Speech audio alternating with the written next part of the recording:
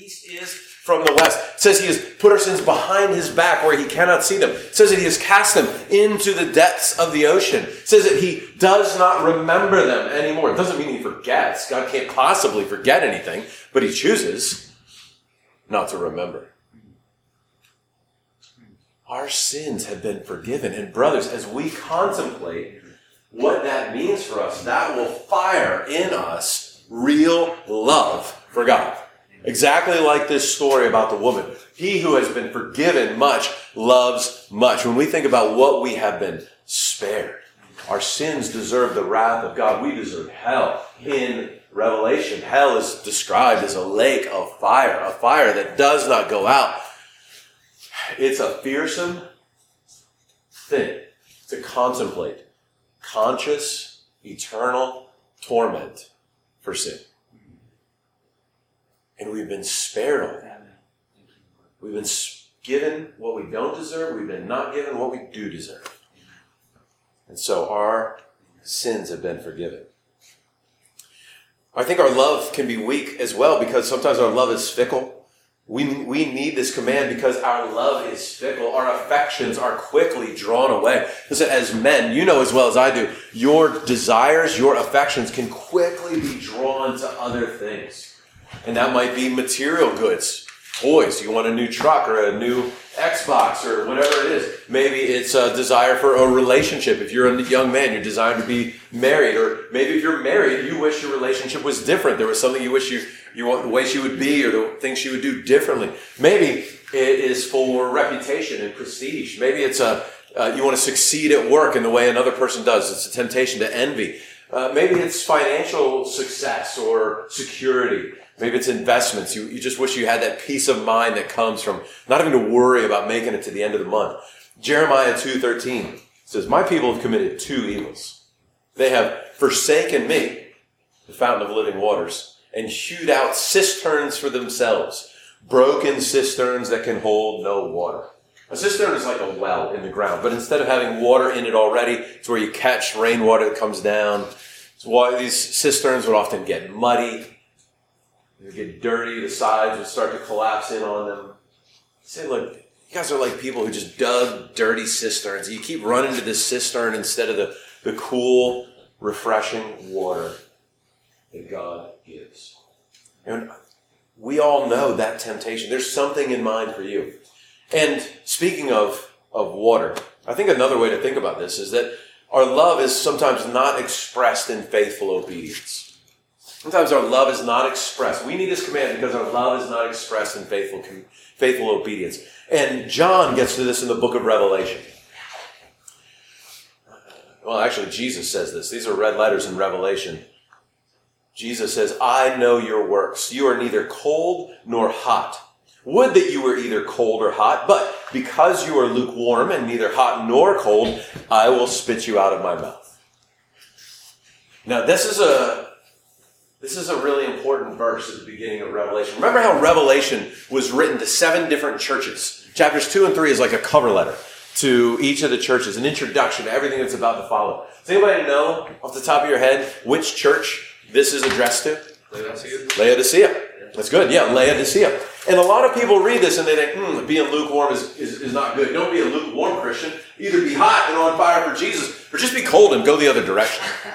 And that's not what it means. Right. That's not what that's a common misconception. I thought that for a long time. And I was reading up on it a while back and discovered that this has a very different meaning. Laodicea was on the bank of the Lycus River. The Lycus River is a slow-moving, muddy river. It's dirty. Because it's slow-moving, it's warm. The sun just bakes it. And the water's good for nothing. You can't drink it. It's not good at all. But Laodicea was near 2 other cities. 6 miles to the north of Laodicea was a city called Hierapolis. Hierapolis was famous for these hot springs that were known to have healing capabilities. So, be hot. Have a healing influence on others. Bring restoration to others. 10 miles south of Laodicea was Colossae. Colossae had springs that were known for being cool and refreshing, and sitting as Colossae did right on the Roman road that cut through that part of what we now call Turkey. It was a common place for travelers to stop and be refreshed by these cooling waters. And so Jesus is saying, and John is passing on to us here, that we're called to good works, either healing and restorative works, or how can we be a refreshment to others? Don't be lukewarm. Don't be like this slow-moving, warm, muddy river that flows through Laodicea. So we need this command. We need this command because sometimes our love is not expressed in faithful obedience. So now I want to talk about how we obey this command. We need this. We need this because we drift, we wander, we forget, our love grows cold, we need it to be fanned into flame. So how do we do this? All right, I'm a principal of a school, a headmaster of a small classical school. So basically it means that I can't let this weekend go by without some reference to Greek mythology. So I want to tell you two stories that I think will illustrate how this works. I didn't come up with this on my own. I first read this in a book by a guy named Sam Storms called One Thing. And he tells the stories. He wants to help us see what it means for men like us to live passionately for God. And he wants to illustrate it in Greek mythology through the stories of Odysseus and Jason. Two different stories, but some similarities. So first, Odysseus. Odysseus, you probably know the story. He goes off to fight in the Trojan War, and that's first described in Homer's Iliad. And then they finally win the war, and his journey home is in the Odyssey. And so the Odyssey is this long, epic poem about all of Odysseus' troubles in getting home. And one of his troubles is he and his men, they're in their ship, and they have to sail past an island that is the home of the famous or the infamous Sirens. And on the banks of this island are these strange creatures that are kind of like mermaids. They're beautiful, and they sing this amazing, enticing song that often lures sailors. It's so beautiful that it lures sailors out of the boat. Sailors will hear this song, jump out of the boat, swim to where the sirens are, and then it turns out the sirens are basically cannibals and eat them. It's not a good outcome. So the song is beautiful, but everybody knows if you hear the song, you're going to die. So don't get near enough to hear the song, but they have to go past. And Odysseus is thinking about it. He says, I've heard this song is amazing. I want to hear the song. I really want to hear the song. So he's like, all right, fellas, I got a plan. Here's what we're going to do. We got this beeswax down below in the hole. We're going to put beeswax in y'all's ears. You're not going to be able to hear the song. I want to hear the song, so I'm going to have you strap me to the mast. You're going to tie me up tight. And then you are just going to row for all you're worth. And we're going to go straight past this song. I'm going to hear the song, but I'll be tied to the mast, so I won't get out of the boat. You guys beeswax in the ears. Keep rowing. I'll let you know how it sounds when we come out the other side. So they start rowing. They tie him to the mast, they get to rowing, beeswax in the ears, all that.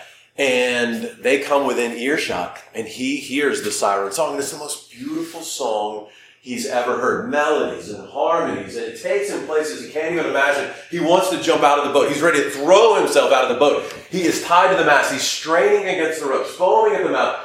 Let me loose. Boys, cut me loose. And they can't hear him. They're just rowing. He's like, man, woo. So they keep rowing. They finally get out of earshot. He's exhausted. He's slumped. He's wasted. They take the beeswax out. They untie him. Odysseus, what was it like? Fellas, it's the most beautiful song I ever heard. If I hadn't been tied to that mast, I would have dove right in a heartbeat. I just wanted it so bad. It was the most beautiful thing I've ever heard in my life. So, that's one way to do it. Now, there's another story from ancient Greece. Jason and the Argonauts. They're on this quest to find this golden fleece, right? Turns out they have to go by the same island. And along the way, they're getting close. They see it's coming, and they're like, hey, what do you think we should do about this island? They got sirens. It's dangerous. Not good. I don't think we should hear that. Jason says, yeah, but we have a secret weapon. They have a guy with them named Orpheus. And Orpheus is the most talented musician in all of ancient Greek history. He has a lyre, kind of like a guitar, I guess. And he can make melodies better than any other, even better than the sirens. And so as they start getting close and they start hearing faint sounds of the siren song on the wind, Orpheus, light it up for us, brother. Play us a tune. And he starts playing.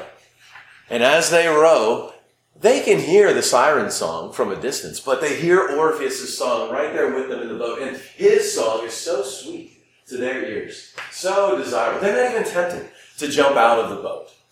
And they make it through the other side, and everyone has survived. And the point of that story is those are two different ways to live the Christian life. So many Christians go through life thinking, I want what's out there in the world. It's enticing to me. Money, fame, sex, power, leisure, rest, whatever it is. Everything out there. Oh, that song is so good. I really want it. But I know if I get out of the boat, I know I'll die. We've read our Bibles and I think, no, the world is bad. Don't do that. It'll tear you to pieces. I can't do that. So I will just stay strapped in the boat. Oh, don't get out of the boat.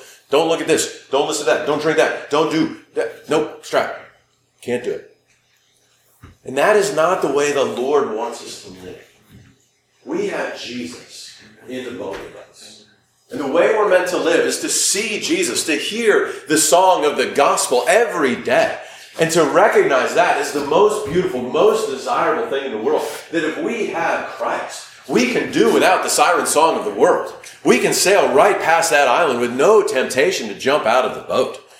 That is what it means to love God. How do we love God? To know and to savor Jesus Christ. Now, this is sometimes difficult to talk about with men because women are really good at this. And men, we're like, what do you mean? How do I do this? How do I have a relationship with God like this? How do I know and love and follow Jesus Christ?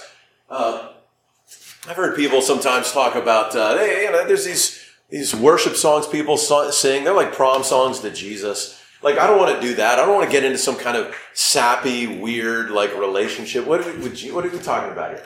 What does this actually mean? So what does it mean to love him? Well, it means first to know him, to recognize what he has done for us, and to express our gratitude and our affection for him in tangible ways, through our worship, through our obedience. So there are a lot of different ways this can work out. I would just start really simply. I think in a group this size, I don't know you guys all, but I would imagine that some of us need to just return to basics on this. How do you love God? Number one, spend time with him. How do you love anyone? How do you know anyone? You spend time with that person. You talk. There is a healthy give and take. I've had lots of conversations with you guys this weekend already. Hey, tell me about it. Where are you from? What do you like to do? What kind of work do you do? How long have you been coming to the church? And you guys have asked me questions. Where am I from? What do I do? Tell me about your family. We have talked. There's that healthy exchange. And we do that with the Lord very simply. We talk to God through prayer. And he talks to us through his word. Some people call that a quiet time or devotions or any number of things. You can do this casually throughout the day. You don't have to be formally sitting, in your favorite chair with your Bible open, your cup of coffee every morning to do this. You can do it throughout the day. But it's not for nothing that for a long time, basically since the Reformation, Christians have sought out time in their day to spend with the Lord, to know him personally. If you eat every day, you feed your body. I eat every day. You can probably tell by looking at me, I eat every day. If you read your Bible every day, you feed your soul. John 6:35, Jesus said to them, I am the bread of life. Whoever comes to me shall not hunger, and whoever believes in me shall never thirst. And so we need God's word. It is bread to our souls. It will feed us. Now, some of you maybe are not in the habit of having a regular, whatever you want to call it, quiet time, devotions, Bible reading. Maybe I like meeting with God. You can call that anything you want. It doesn't matter to me. But I try to meet with God every day. Because I like to think about the personal aspect of this, as I would a meeting with a person. I try to do this every day. I talk to God through prayer. He talks to me through his word. If you're not in the habit of doing this regularly, I have a very simple challenge for you. I have a simple challenge I want to encourage you to take up called the 5-5-5 plan. I didn't make this up either. Somebody passed this on to me. Give me 5 minutes a day. 5 days a week for the next 5 weeks. Very simple way to get started. You can read one chapter of your Bible in 5 minutes. I guarantee it. Almost any chapter. One or two of them that are kind of long. Like Psalm 119, maybe not. But most of them you can. So, 5 minutes a day. Take 5 minutes. If you are not in the habit, devote 5 minutes. The amount of time it takes for your coffee to warm up, you can do this. 5 minutes a day. Do it 5 days a week. Let's be realistic. You're going to miss a day or two. Just commit to 5 days a week. And do it for the next 5 weeks. Because that's about how long it takes to form a habit. Keep track of it. See how you do. When you get to the end of that 5 weeks, guess what? I got a 5-5-5 plan for you. Add 5 minutes a day, 5 days a week for the next 5 weeks. You can do the math. 10 minutes a day. You can see where we're going with this. You're building a habit. Now, you don't have to do that for long before you're like, I missed my time with the Lord this morning, and I really missed it. And I want to get back to it. Now, some of you, maybe you're doing this consistently, but you're kind of sporadic. Maybe you just kind of open the Bible and you're like, I don't know what I'm going to read today, and I open it up. I had a friend who used to call that lucky dipping. You just open the Bible, see what you get today, and some days you're like, ooh, Leviticus, yeah, maybe not. And keep going. Lucky dipping's not a great idea. Probably heard of what happened to the one guy. He tried this and opens up. Judas went and hung himself. Okay, that's not for today. Turns over a few pages. Go and do likewise. What? So you got to be real careful with lucky dipping. So maybe for you, a plan would be to read through the Bible in a year. Okay? It's great to start this on January 1st, but you can start on April 1st. Look at that. Read through the Bible in a year. Plans are easy to find. I used one by an old Puritan, a Scottish Puritan named Robert Murray McCheyne. Take you through. You read 4 chapters a day. Well, it has 4. There's 4 columns, so it lists scriptures to read, chapters to read each day. It puts them in 4 columns. If you read the first 3 columns, you read through the entire Bible in a year. If you read through the 4th column, you add another lap through Psalms and the New Testament. Pretty manageable. 4 chapters. So you read through the entire Bible in a year. I have done that every year since 1999. Still works. This is my 25th year reading through the Bible. And what that has done for me has given me a sense of the entire story of the Bible, from Genesis to Revelation, how it all hangs together. It's given me exposure to parts of the Bible I would probably never have read before. I wouldn't be that interested in, Obadiah or some of the other minor prophets. But it's like, well, I got to keep reading, and I'm going to keep reading. And it has served my soul in unexpected ways so many times to see the quiet providence of God, that just reading through Deuteronomy, and there's a verse that, I see something here that the Lord has for me today. I see the quiet providence of God in that. Now, this is not for everybody, though. Others I know have tried to read through the Bible in a year program, and they think, I just don't like jumping from chapter to chapter and story to story. So maybe for you, the way to take up this challenge and to hear from God every day is to go deep on one particular book. Maybe you need to take a book and learn it. Learn it inside and out. Read it slowly and get a commentary and read through. And how much can I learn about this book? Understand the background of the book. Memorize the outlines of the book. Maybe a really good place to start that would be very manageable is the book of Philippians. It's 4 chapters. Probably the happiest book in the New Testament. It's a delight. And you will see Jesus clearer than ever if you read the book of Philippians. And if you're not sure what to do, ask Matt. He's your pastor. He knows you. He loves you. He will help you find it. So we love the Lord your God. We do that as we spend time with Him, as we relate to Him, as we know Him, as we pray. We make our requests known to Him. We also, love God and love your neighbor. How do we love others? Love others. A couple ways we can do this. First, laying down your life. Quoted some verses earlier about the importance of sacrificing ourselves. To sacrifice our own comfort for the good of others is a way to be like Christ in our love for others. So for married men, we can ask the question, as we leave today, we can ask the question, how can I lay down my life for my wife today? I know exactly what's going to happen for me after this. Well, I won't get home today. But if I were close enough to get home from an event like this, what I would be thinking is, I want to go home, I want to unpack, I want to get a hot shower, some dinner, maybe a nap, maybe kick back, watch a game or a movie or something. That sounds great. And I know what my wife wants to do. She wants to hear about it. She wants to talk. And, okay, I'm kind of tired. But now, how can I lay down my life for my wife? I know my wife, she wants to hear, how did God meet you? Tell me about the guys you met. How's the Lord work in their life? What did God show you? Which sermon was the most significant for you? What changes do you think God wants you to make? What do I need to learn from what you learned? And that's hard work to think through when my brain is tired from not enough sleep and all the talking we've done. And that's a simple way. And that's just one thing that I can do today. There will be something tomorrow. There'll be something the day after that. Something the day after that. And so to love your neighbor as yourself, how can I lay down my life? The definition I gave you earlier, the glad acceptance of sacrificial responsibility. How can I gladly accept sacrificial responsibility? I think the one thing that I want to highlight here, I think that maybe one of the most important, because we could go through lots of different ways that we could love others, love your neighbor as yourself, right? We talk about serving in the church. You guys are doing that, seeing all kinds of stuff like that. We could talk about evangelism. I know that's a real commitment here, and I love Matt's example in that. He's led you into that. We talk about things like that. I'm sure that after this little Taylor baby is born, there's going to be people taking meals over. You guys are making that possible. Even if it's your wife that's making the food, you're funding it. It's well done, man. You're laying down your life for others.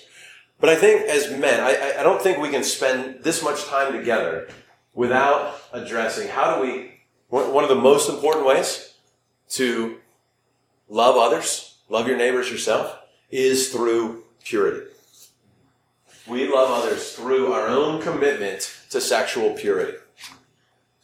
We love our wives, men who are married. We love our children, our grandchildren, our churches through our sexual purity. Young men who aren't yet married, you love your future wife. You can start loving her now through your commitment to sexual purity. We love those who are in the world by refusing pornography. We dial down the demand just that little bit. That little bit. And if there were not demand, there would not be supply. If there were not supply, then there would not be those women, somebody's daughter or sister, being defiled through pornography. So I think it might help us to think about 1 Corinthians 6, 18 to 20 as a way to apply this commitment to love others through purity. 1 Corinthians 6, 18 to 20 says, flee from sexual immorality. Every other sin a person commits is outside the body, but the sexually immoral person sins against his own body. Or do you not know that your body is a temple of the Holy Spirit within you, whom you have from God? You are not your own. You were bought with a price. So glorify God in your body. These three verses are worth memorizing. Once you got 1 Corinthians 16, verse 13 and 14 down, we move on to 1 Corinthians 6, 18 to 20. The situation here is Paul is correcting some of the Corinthians for visiting prostitutes. These Corinthians thought, man, this grace stuff is fantastic. We can be forgiven for sin, so I guess that means we can keep sinning. Prostitutes, well, okay, let's go. And this isn't just about prostitution. 1 Corinthians 6, 18 to 20 can be applied into any form of sexual immorality because Jesus tells us in Matthew 5 that if a man looks at a woman with lustful intent in his heart, then that to him is sin. He has already committed adultery. All that stands between him and sin is the opportunity. To look with lustful intent means if I could get away with it, I would. It scares me. It scares me to know that that's in my heart. So immorality, the sexual immorality that's in view in 1 Corinthians 6, 18 to 20 is about actions. It's about words. It's about thoughts. It's about motives. Examples here could range from things very overt, like prostitutes, to sexually explicit videos or other pornography, masturbation, erotic chat rooms, romance novels. But it could also include actions and intentions that are much more subtle. Flirting, sexual fantasies that are deep in the recesses of our own hearts, savoring the attentions of a member of the opposite sex. The Lord sees. Proverbs 15:3. The eyes of the Lord are in every place, keeping watch on the evil and the good. I find that one of the most sobering verses in the Bible. To know that there's no such thing as a private moment, even in my mind and in my heart. So we learned a couple things from 1 Corinthians 6:18-20. We learned that all sin is serious. All sin is serious. Sometimes people, want to think about, does God care more about some sins than others? And a quick answer to that is, well, no, all sin is dangerous. All sin is serious. But this verse tells us, no, there is one kind of sin that is more dangerous and more serious than others. God takes this more seriously than others. Look at what every other sin a person commits is outside the body, but the sexually immoral person sins against his own body. Why is this so serious? Or do you not know that your body is a temple of the Holy Spirit within you, whom you have from God? God has given us these bodies to be a temple. The Holy Spirit has moved in. If you are a Christian, the Holy Spirit has taken up residence in your heart. And to involve your body, your eyes, your heart, your mind, or any other part of your body in sexual immorality is to drag the Holy Spirit into that. It is to defile the temple of the Spirit. The body is a temple of the Holy Spirit. And Paul also says, not only this, you are not your own. This body, these eyes, this mind is not our own to do with as we please. You were bought with a price. You belong to Jesus. We are slaves of Christ. We belong to Him. John Piper recommends, look, if you are tempted to sin through images, most men are.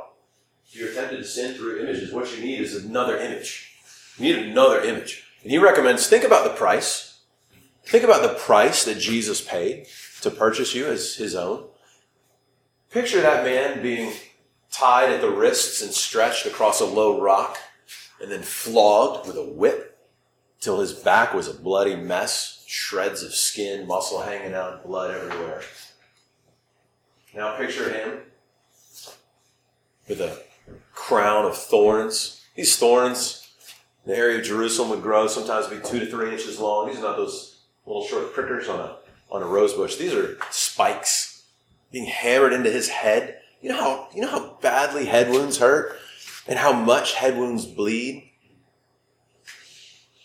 And then the indignity, the mockery, being a royal garment, a purple robe thrown across his back, and these coarse Roman soldiers mocking him, spitting on him, slapping him around, just having their way with him as sport.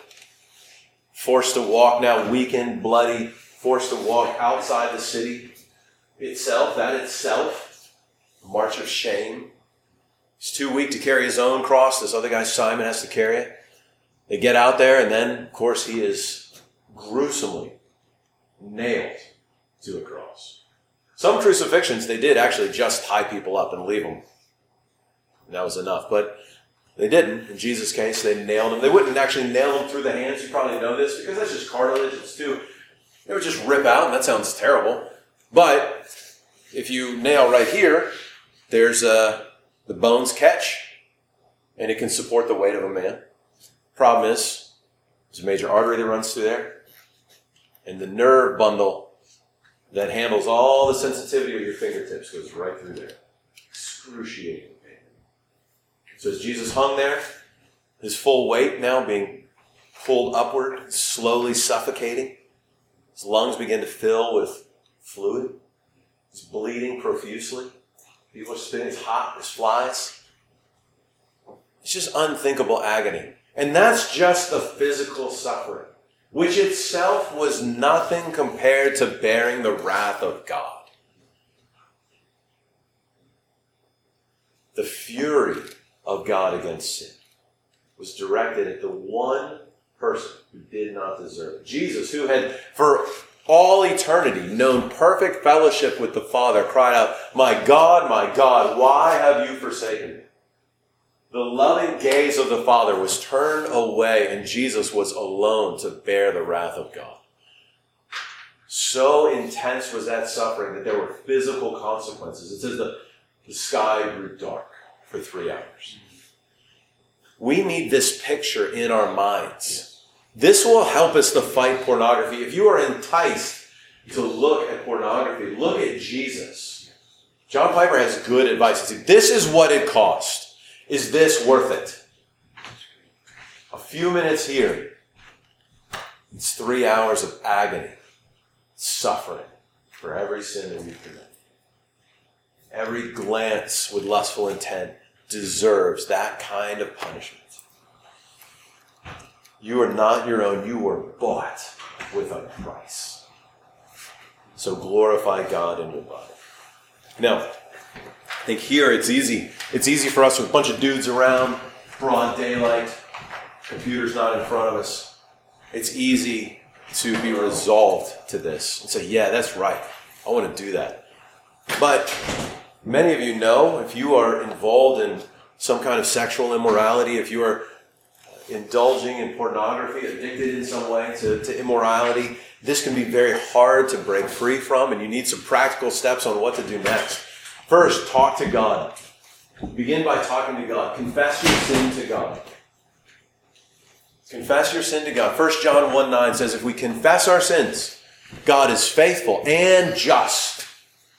And it may not seem like we want justice in that moment. We've sinned, and our sin deserves punishment, but God is faithful and just, and he puts our sins on Jesus and gives us Jesus' righteousness. It says that he will forgive us our sins and cleanse us from all unrighteousness. Even the sins that we didn't know to confess, he cleanses us of that unrighteousness. Then receive the forgiveness of Christ and walk in the freedom that he has secured for you. Galatians 5, it's for freedom you have been set free. You need to know this is not what Jesus intended for you. Pornography is bondage. It is slavery. You've been made a slave to Christ. Jesus wants you back. He wants you to walk in this freedom. It's a theologian named William Barclay. He's commentating on this verse. He says, the great fact of the Christian faith is not that it makes a man free to sin, but that it makes him free not to sin. Brothers, it is for freedom that you've been set free. Jesus died so that you would not have to walk in bondage to pornography. So talk to God, confess your sins, and receive forgiveness. This is what repentance means. A lot of times we think repentance means turning away from sin. That's right. That's part of it. Repentance does mean turning away from sin. And we think, oh, okay, so if it's turning away from sin, it must mean turning to right action, obedience. No, that's not what repentance means. Repentance means turning away from sin and turning to Jesus. Come to Christ. If you turn away from sin and just try to start doing virtuous behavior, godliness, you're not going to have the strength to do that on your own. You won't persist in that. You won't make it. No, turn away from sin and come to Jesus and ask him for the help by his Spirit to now walk in repentance. It will lead to obedience. It will lead to righteousness, but it has to go through Christ. So we talk to Christ, talk to God, come to him for forgiveness. Next, talk to someone else. Talk to a mature brother, a believer, another man, and ask for help. Be honest. Listen, I need to tell you what I've been doing. When I was in college, I think I was about 19, and I was in slavery to pornography. It owned me, and I was terrified of telling my dad. I thought, he's going to kick me out of the house. I just can't imagine what is dad going to do. I was scared to death. But I gained enough conviction that I knew I had to do it. I went, and my dad, I was shocked. My dad said, thank you for telling me. That's not why I bought you that computer, to do that with it. But I want to help you. Let's talk about what it means to follow Christ here. My dad was so gracious, understanding. It never occurred to me before that, maybe dad knew something of this temptation, knew how to fight it, knew how to overcome it. Sure, of course, my dad is a believer. He loves the Lord. He's not going to come down on me in some self-righteous way. And I say that to say that if you are hesitant to confess this sin out of fear of what others will think, don't be. Every man in this room, every man in your church, every man in your life knows what it is to be tempted to lust. And so you can confess without fear that dad or this brother or your pastor is going to be self-righteous or indignant. How could you? No, that's not going to happen here. No. We need that help. And then know accountability is something you do to yourself. Many, especially young men, many men go astray and say, hey, I need some accountability. Could you hold me accountable? And then they expect that other guy to, what, you want me to call you at 6 a.m. tomorrow and maybe 7 a.m. too? Maybe, how about 8 a.m.? Maybe again at 9? What, at 10? Like, how many times do I need to call you a day to make sure that you're doing okay? No, accountability is something we do to ourselves. So it's a way of being vulnerable and saying, I need your help. When I encounter temptation, I'm going to text you. Here's what I need you to do. Could you text me a verse back? Could you send me something that would strengthen me for this fight? But I will come to you for help. That's what accountability is. Accountability is something we do to ourselves. And then whoever that is, that your dad or your pastor, your small group leader, your brother in Christ is like, hey, I'm available. Yeah, you let me know what you need. When it's tempting, I'm here for you. And I'm going to check in from time to time, but I don't have radar for this. I don't know when you're going to be tempted. So you tell me how I can help. I would recommend reading Joe Rigney's book, More Than a Battle. More Than a Battle. Joe Rigney, about a year ago, wrote a book. There's a number of books on breaking free from lust and pornography that are really good. I really like More Than a Battle. There's a chapter in here that is very sobering about how pornography rewires the brain, how pornography uses the chemistry of your brain against you. It is terrifying. But the good news is, if the brain can be wired to crave pornography, it can be rewired to flee. Yeah, that's right. And it's a very hope-giving, gospel-centered book. It's a powerful incentive to continue in the fight. I also just want to encourage you to recognize that porn cannot satisfy. It will not satisfy. Pornography is cotton candy. You ever had cotton candy? Stuff is sticky, it's sweet, it looks good. That first bite is delicious. And then the stuff just evaporates in your mouth. Have you ever actually swallowed cotton candy? No, you haven't. It's just sugar and air. And it's gone. As soon as you put it in your mouth, the stuff is gone. All you're left with is a blue tongue. It does not satisfy. It will not fill you up. Imagine the difference between eating cotton candy and eating a steak. The Lord wants you to eat steak. And that is the God-given gift of sex within marriage. And if you're not married right now, then you don't get steak yet. And that's the way the Lord made it. That day, Lord willing, will come. And he wants you to wait for it, and it'll be worth waiting for, I promise. And in the meantime, don't eat cotton candy, because it will not satisfy you. Some of you have read the Screw Tape Letters by C.S. Lewis, right? The Screw Tape Letters, remember this? Screw Tape is a senior tempter. He's a little demon in the devil's army, and he's writing letters to his nephew Wormwood. And so you have to continually be inverting things, because he's telling you how do you assault Christians? How do you draw them away from God and the kingdom? How do you tempt them to sin?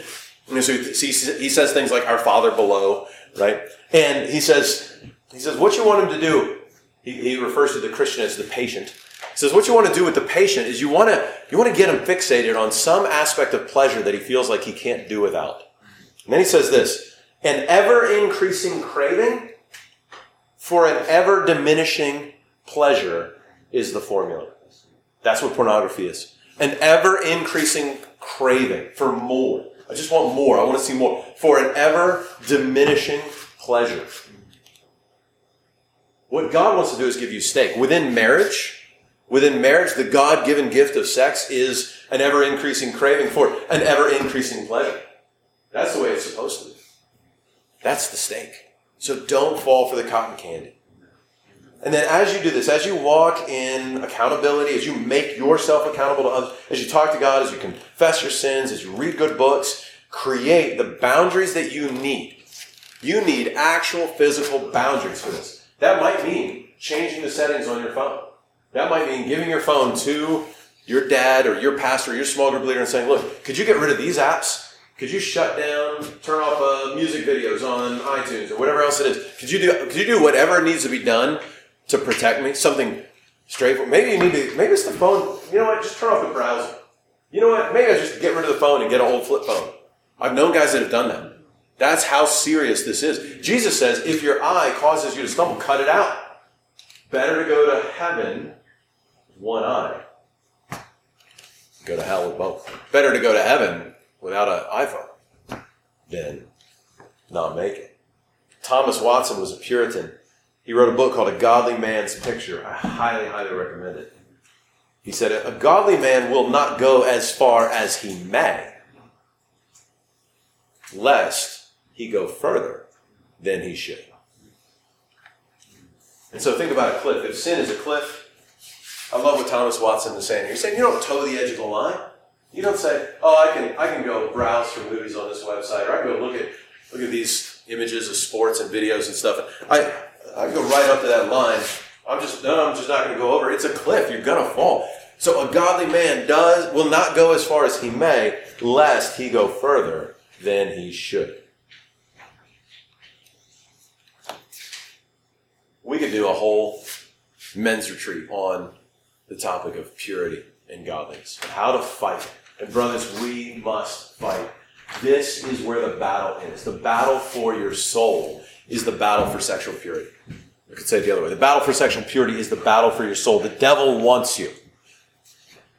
Peter says that the devil is a roaring lion, seeking whom he may devour. What's the bait?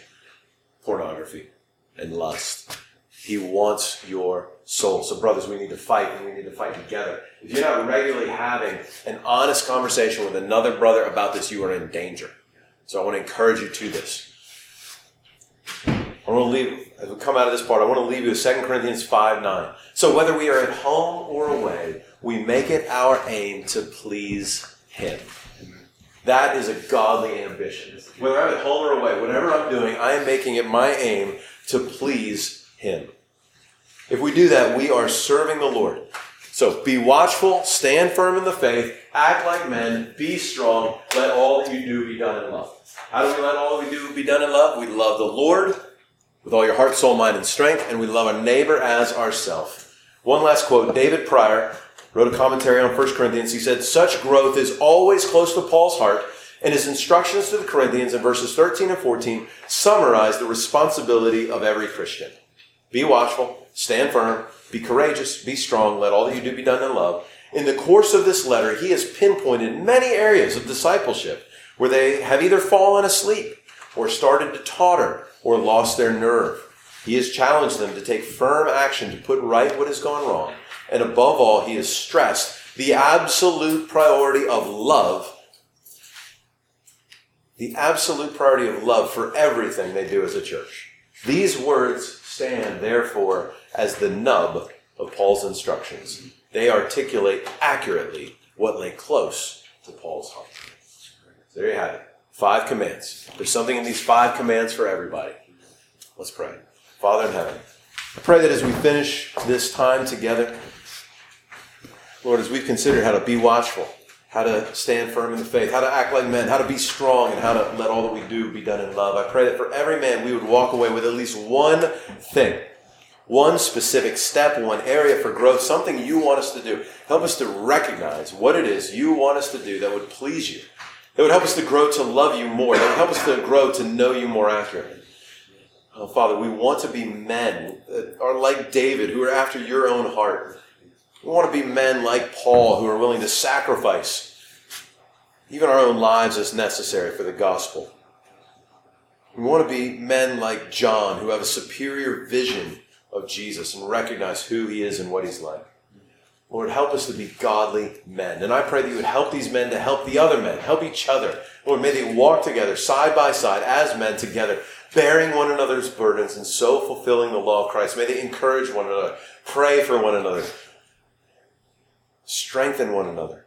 Oh, we need each other's help in this. So, Father, would you bless and seal all that we have talked about this weekend and make it fruitful in our lives for weeks, months, even years to come.